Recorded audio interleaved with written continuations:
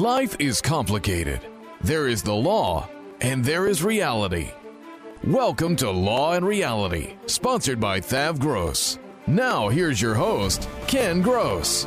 Welcome to this segment of Law and Reality.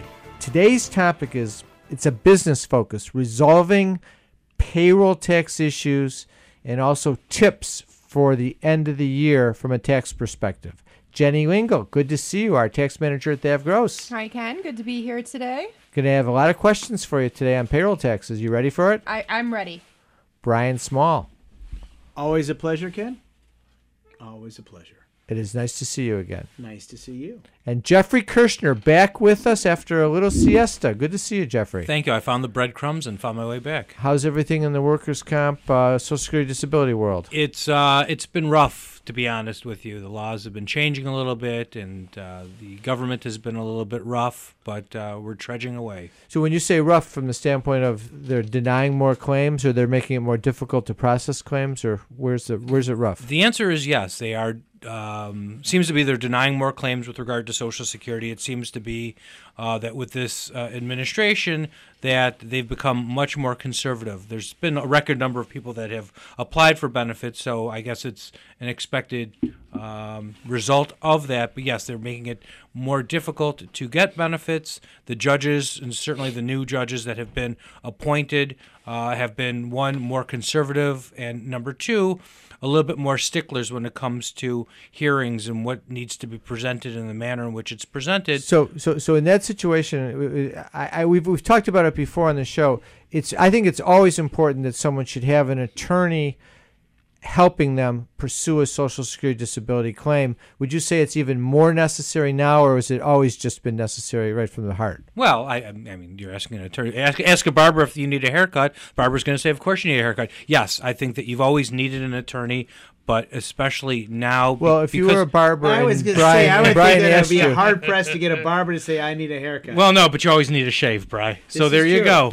You could always find something. No, but forgetting take that factor out. No. Just from a practicality standpoint of success on the claim. Yes, it's become much more complicated. There are more rules that have come into place now in terms of evidence that comes in terms of timeliness as to when you have to introduce your evidence. All kinds of factors are making it more complicated. So yes, I think is the general rule that you've got to understand that you're no longer capable of doing it yourself. You really do need to have an attorney to help you apply for Social Security disability. I think you're foolish not to. Can you still do it and be successful? Yes, but it's becoming increasingly more difficult not to have an attorney with you. It's become the laws have become more complicated. Even just procedurally, it's become much more difficult. Does it cost me anything to apply if I hire an attorney? No, it costs you nothing to hire an attorney. And if we're successful helping you out, my fee is just based on any past due benefits owed to you, and it's paid directly from the government. You don't pay anything out of your own pocket. So,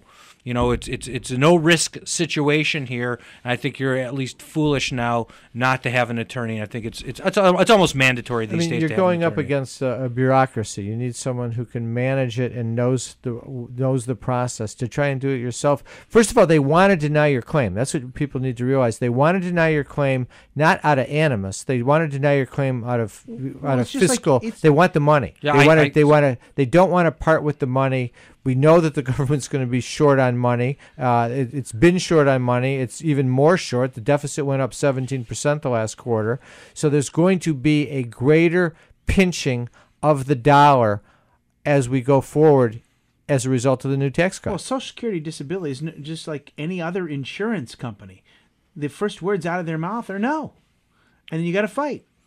Well, and then it's interesting because there's talk about with Medicaid with regard to these new requirements other states are passing or implementing in terms of requirements of having to look for work, and it's very difficult to see who it applies to, but it's certainly affecting people. Well, if you are losing your Medicaid coverage, even though you may not be able to look for work, then you can't get medical treatment. If you can't get medical treatment, these cases depend significantly on opinions of medical experts. You're going to have difficulty then getting your benefits. And again, the government wins because less cases now that they have to pay. So you're saying people that are on Medicaid are going to be required to demonstrate that they're making efforts to seek work. Otherwise, they'll lose their Medicaid. If they lose their Medicaid, they won't be able to see the doctor that you need to provide the documentation to support the disability claim. It's a vicious cycle, but absolutely. And there's those people that just, even if under the laws they should be or have to look for work, that they just can't for a lot of different reasons, including their inability due to their disability, but yet they can't prove their disability because they don't have the coverage to go see a doctor and get the proofs. Now, are they given notice prior to the Medicaid being removed? Are there procedures in place for them to contest that? There are some procedures in place right now. It's still a fairly new thing, and it's an evolving thing right now, but it's getting very complicated. So that would be their client. That would be your Social Security disability applicant who's on Medicaid. Correct. If you have someone who's got insurance on their own, or they have Medicare coverage, well, you only Medicare wouldn't apply because then they'd be getting rid of Social Security. Right, exactly. So are most of your clients that are applying for Social Security disability on Medicaid? Yes, because if you think about it, to get Social Security, because they've lost their job. Right, they lost their job, or they haven't had a job because for whatever reason, and you have to be disabled for 12 months or longer. And I realize this is an evolving process. Now I'm seeing the whole problem.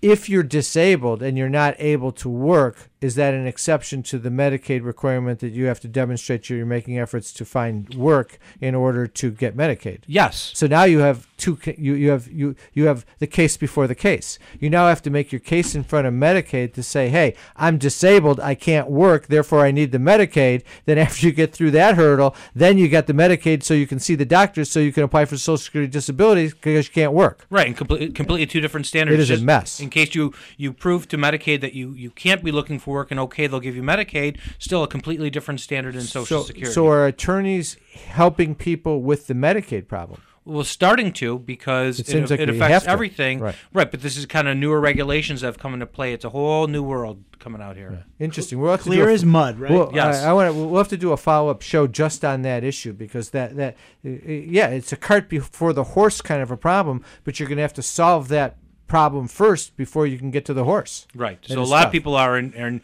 danger of not being able to get benefits or continue to get benefits. Okay, so let's enough disability. Now I want to focus on year end. It's 2019 is coming. Jenny, we have a new tax law in effect, which has changed the mix. There used to be a lot of tax tips to give to people at the end of the year. Do your charitable deduction, do this, do that, but they eliminate. Now the standard deduction takes away most people from doing a charitable deduction. So what tax tips are there for people at the end of the year? Unfortunately, not many. The number one thing that you can do if you're looking to lower your taxable income is make a contribution to your IRA. If you're under 50, you can do $5,500. If you're above 50, you can do $6,500. But with respect to as an individual, there's really not much you can do to lower the tax burden. As a business, there's a few things that you can still do, which is, pay all of your expenses in December. Don't drag them out until January, February. So if you're a business and you're a cash basis taxpayer, correct, which means your income is based upon the cash you receive by the end of the year, and your deductions are based upon the expenses that you've paid, as opposed to an accrual basis taxpayer who pays taxes based upon the earning of the income and the incurring of the expense, not the payment date. Small businesses tend to be cash businesses. So what do? You accelerate your expenses? Well, you pay January's rent December 25th? You can, but I find a lot of my clients are running behind on a lot of their bills. So I say if you can catch up, December is probably a good time that you should, so that you get the benefit of those deductions. Okay, well, and when you say a lot of your clients, because you're specializing with clients that have tax problems, so in that situation, they're probably running cash short. Correct. But let's say you're a regular business and you're functioning and you're looking at how to trim your tax bill a little bit. That is a valid way of doing it. You accelerate your expenses. You pay January and February's expenses if you can in December. Sometimes you'll use a bank credit line to do that, because you may not have the cash, but if you take a bank credit line, that gives you the access to the money to pay the expense in December and get the deduction. And then if you're sending out your bills, if you bill monthly to clients, if you can afford it cash flow wise, Rather than sending out the bills December 1st to be paid by December 31st, you send them out December 15th or December 20th, Right. and then they end up coming in January. So you reduce your income, you increase your expense. That's one of the classic ways It's of not cutting your really tax. getting us anywhere, because what ends up happening is year after year people use You that just have to do it- strategy. you just have to do it so the next then year you as really well. just changed your 12 years. You shift it to the next year, right? Right, but you're never actually, you're only really getting ahead that kind of first year. Well, the benefit of doing it, had you've done that last year, and then you were doing it this year, now the corporate tax rate has gone down to 21%. Right. So if you have a future year where the tax rate is less, doing that, pushing the income in the greater tax burden into a future year has a benefit. It reverses itself if the future year comes up and there's a tax increase, which I'm betting, I'm not going to say when, but in the next 15 years you're going to see an increase in the corporate tax rate. That's a pretty safe bet. Yeah, I think that's a safe bet. All right, so those are tips for 2019. On the IRA issue, okay, you always run into the question of, should I make a Roth IRA or a regular IRA? And let me just walk through quickly the difference between the two. In a Roth IRA, you pay the tax on the money now. You don't it doesn't reduce your tax liability. But the benefit is it accumulates tax-free, and when you withdraw the money after you're at 59 and a half, you pay no tax. In a regular IRA, whatever amount you contribute, let's suppose it's $5,500, that's a reduction in your taxable income that you pay this year. So you save, if you're in a 30% tax bracket, you're going to save $1,700 in tax today by making that $5,500 contribution. Then it accumulates and it earns its income. You don't pay any tax as it accumulates, but when you withdraw the sum, let's say that $5,500 triples in value over 20 years and it's now $20,000. When you take that, it's almost quadrupling. When you take that $20,000 out, it's ordinary income and you pay the tax. See, right now, by That's the contributing difference. to your Roth IRA, with tax brackets being as low as they are, and an understanding that in reality, at some point, they're going to have to go up. Somewhere, we're all going to pay the bill that we're. Well, that some we're- brackets are going to go up. Right. So if the brackets are going to go up, if you pay your taxes now on the lower brackets, then when you're retired, that money that's in your retirement means more to you then than it does now. And In other words, $200,000 saved up in your IRA that you don't have to pay taxes on when you're retired is a whole lot better than $200,000 that you have to pay 25% in taxes on. I want to double down on your point because I agree with it. It's true if you're saying if the tax bracket's going up, that's for sure the benefit because you're then taking the money out tax-free and you pay the tax at the lower bracket. But beyond that, if you're putting $5,500 away a year and you're doing that for 30 years, maybe you and husband and wife are doing that because they each have their own jobs, paying that tax burden, even if the brackets stayed the same, year to year is not that big of a bite. $1,500, you lose the benefit of the $1,500 in savings. But when you get to retirement and that money has now grown to $250,000, if you can take that money out and not pay any tax on it, then when you're at retirement, that's extremely meaningful. Because if it's $250,000 and you have to pay tax on it as you're using it, that $250,000 is really only $175,000 to you, and you need that money in retirement. So my position on it is, if you can take advantage of the Roth, you should. There are income restraints on it, Jenny, right?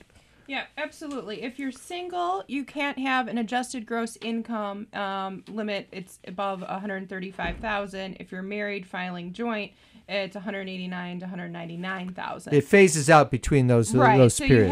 you have to do the math and look at the formula to see how much you can put in. But definitely worth thinking about, especially now that pensions seem to be a thing of the past. It's not something I always heard advised, 30 years ago. But now I think it's definitely a great tool if you don't have a pension to look at how you can make your money grow and then take it out tax-free later. Yeah, and the last one I want to throw out on the IRA is I want to par this back to what we've talked about as our 3-point retirement plan. Own your home free and clear, owe no debt, and have some savings in the bank. The IRA is the starting point of accomplishing that task, particularly for those of you that are listening that really have not taken the steps to start planning for retirement and are not saving money. Start with the IRA. Your deadline for contribution is not until April 15th, 2019. So you can make your contribution to your IRA for 2018 right up to the tax filing deadline. So you've got time to put that money away. You should try and get to the limit if you can. $5,500 is great. $6,500 if you're over 50. But if you can't get to the limit and you only can put away $4, put away $4. $4 put away today doesn't sound like that big of a deal. But if you put $4 away for 10 years straight, that's $40,000 plus earnings on it. It's probably more like $60,000. That becomes meaningful. If you put $5,500 away, or you and your wife did the same thing and put $5,500 away, in 20 years, it's $250,000. That's a lot of That's money. the savings that you need.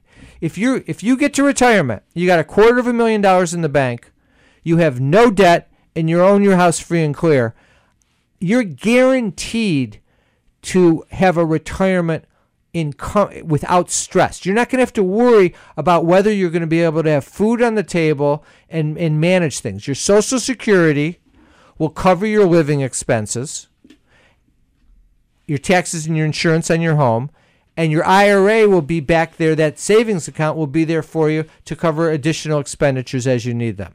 It's not that complicated. You don't need, yeah, great. If you can have $5 million in the bank at retirement, more power to you. That's the ideal thing. But that's not attainable for most Americans. That's the reality. The show is Law and Reality. What we're focusing on is what the average normal person needs to think about and accomplish. All right, now let's talk about what we were supposed to talk about today, which was payroll taxes.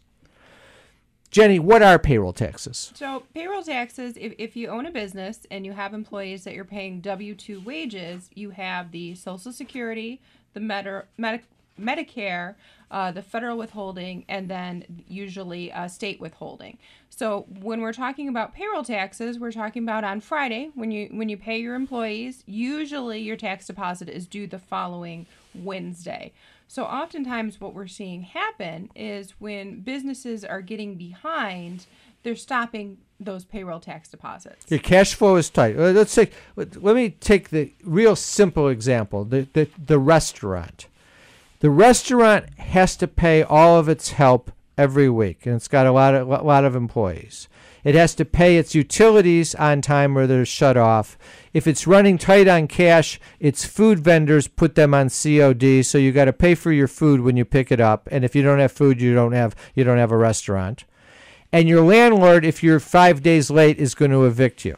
So all of a sudden, if business is slow, or you're not running it effectively because food's escaping out the back door or all the other problems that go on in the restaurant business, and you're short on cash, what happens to the owner a lot of times is when it comes time to make that payroll tax deposit, he doesn't have the cash. And he says, you know what? I'll catch up on it next week. And he skips 1, and then he skips 2, and then he skips 3. Now he's missed the whole first quarter. Yeah, I'm just in my slow season right now, and it'll all pick up in the summer. And I'll write the check and I'll catch it all up, and it'll be just fine. That's where the payroll tax problem comes from. It's not, nobody gets into business and says, I'm starting this business out, I'm going to run it, I'm going to make a lot of money, but I'm not going to pay my payroll taxes. There's not one business owner that has that philosophy.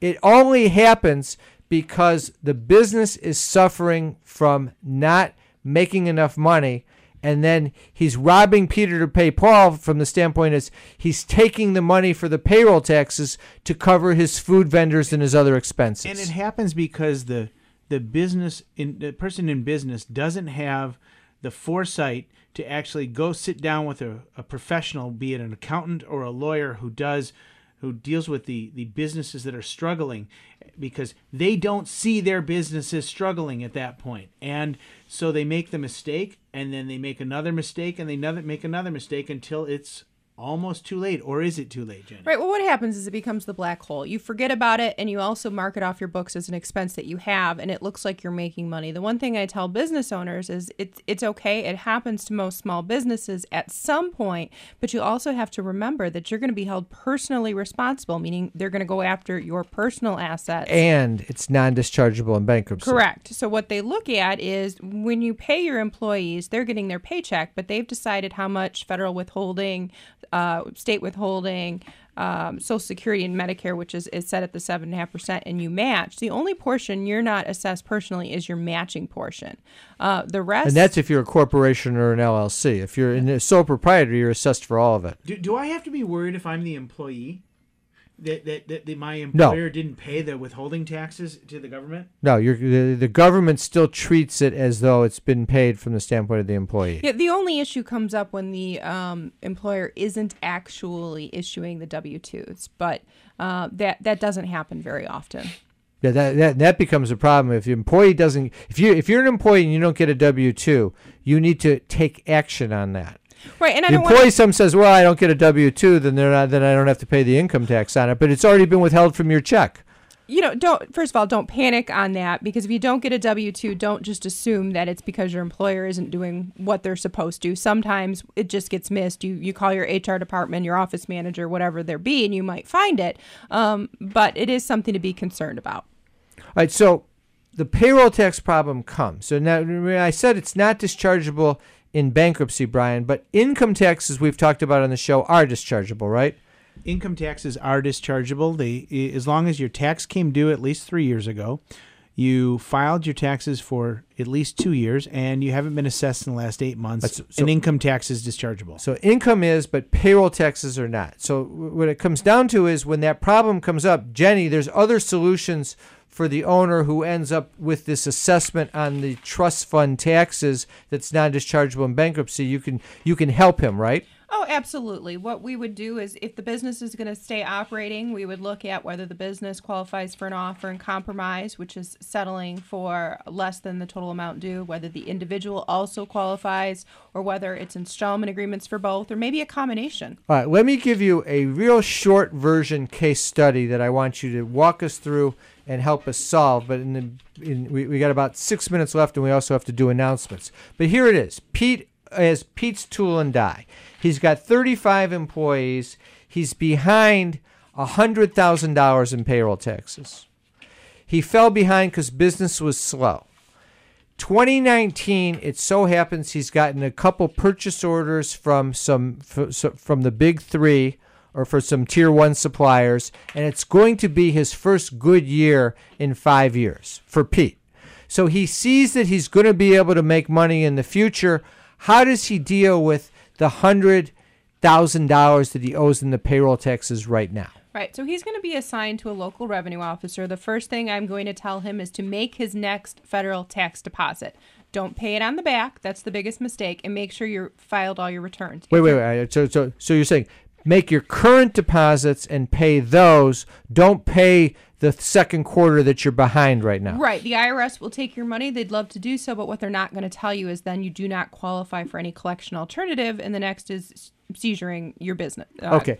So real important for Pete. He needs to know, don't take the money and catch up on the back. Start staying compliant, and then you go to Jenny and you put him into a collection alternative, some kind of a payment plan? Correct. So the first thing we'd probably do is an installment agreement, get the revenue officer to close out the file. Then we would look to whether they would qualify for any offer and compromise. Okay. So for the business, you get them on a payment plan, right? Most and then likely. you look maybe to get an offer and compromise if you can make that happen. It depends on how much the liability is and what the assets of the business are, right?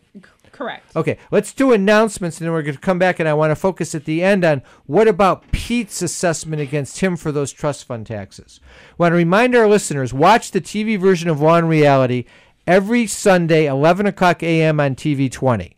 Also, Be sure and go to our website and sign up for the monthly contest. Every month we give away a free $50 Visa gift card, a Law and Reality hat, and a copy of my book, Dump Your Debt. You just go to the homepage on Law and Reality, pop in your email address where it says contest, and you're entered. We have 2 seminars coming up. On Wednesday, December 12th, 6 to 7:30 p.m., give a smart present to your family this holiday. Give them an estate plan. This is the estate plan under the tree present. It sounds so heartwarming. The kids will be jumping for joy.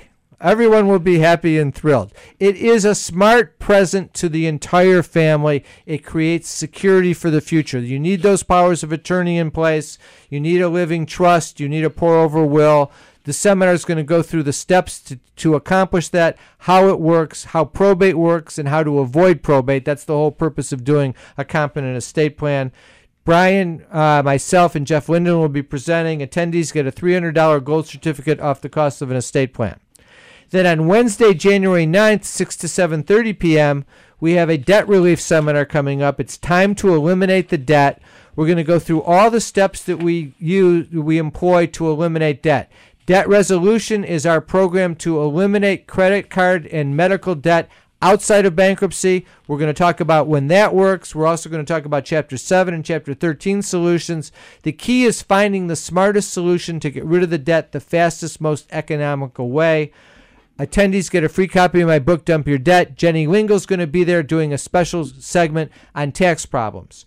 Sign up for both seminars. Go to lawandreality.com, thavgross.com, or call 888-235-HELP. Remember also, you can always come in for a free consultation. You have a workers' comp, Social Security issue, Jeff Kirshner's available. You have a debt financial problem, budgeting, or estate planning issue, Brian's available. Jenny's available for any tax problems. I'm available for business issues. Pat Simasco's available for elder law issues. Corey Silverstein's available for criminal issues. All of those things are available to you. Just go to the website, request a free consult, or you can do it the old-fashioned way and just call our offices at 888-235-HELP. Be sure and also go to the website and take advantage of our free reports. The newest report up there is Resolving Tax Problems, The Real Solutions, written by Jenny Lingle and myself. It's a great report detailing all the solutions that we employ with regard to tax problems. If your house is looking at foreclosure, there's a good report, How to Save Your Home from Foreclosure. Another report, Business Formations, Loans and Grants for Small Businesses in Detroit, and Retiree's Guide to Social Security from Pat Simasco. All right, Jenny, we got a couple minutes left. So Pete's been assessed this $100,000 liability.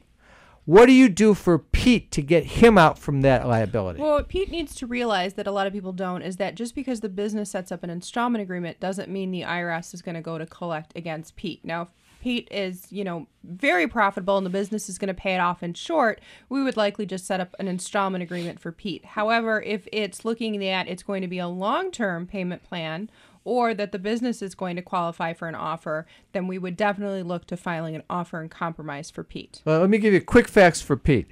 Pete owns a house, but he took a second mortgage on the house and put all that cash into the company. He's depleted all of his savings. He has $100,000 of credit card debt because he's put that money into the company. He's driving a old car. He has no cash, no savings, no real assets. Is he a good candidate for an offer in compromise? Absolutely. Things don't even need to look that dire to qualify for an offer in compromise, but as you described, he would probably qualify for a $100 offer. Now let me change the facts. Same exact facts, but Pete has $300,000 in his 401k. Does he qualify? No, assuming he can take the money out of the 401k or borrow against it, that there's no provisions that prevent him from doing so, the IRS can reach those funds as well. Quick point for everyone out there. You'll hear tax advice people and commercials saying everyone qualifies for the new program. The answer is everyone doesn't qualify. People qualify if they meet the criteria, which Jenny determines quickly when you sit down and you meet with them. It is the wrong advice to apply for an offer in compromise if it's not going to work. It's a waste of money, it's a waste of time, and it doesn't accomplish anything.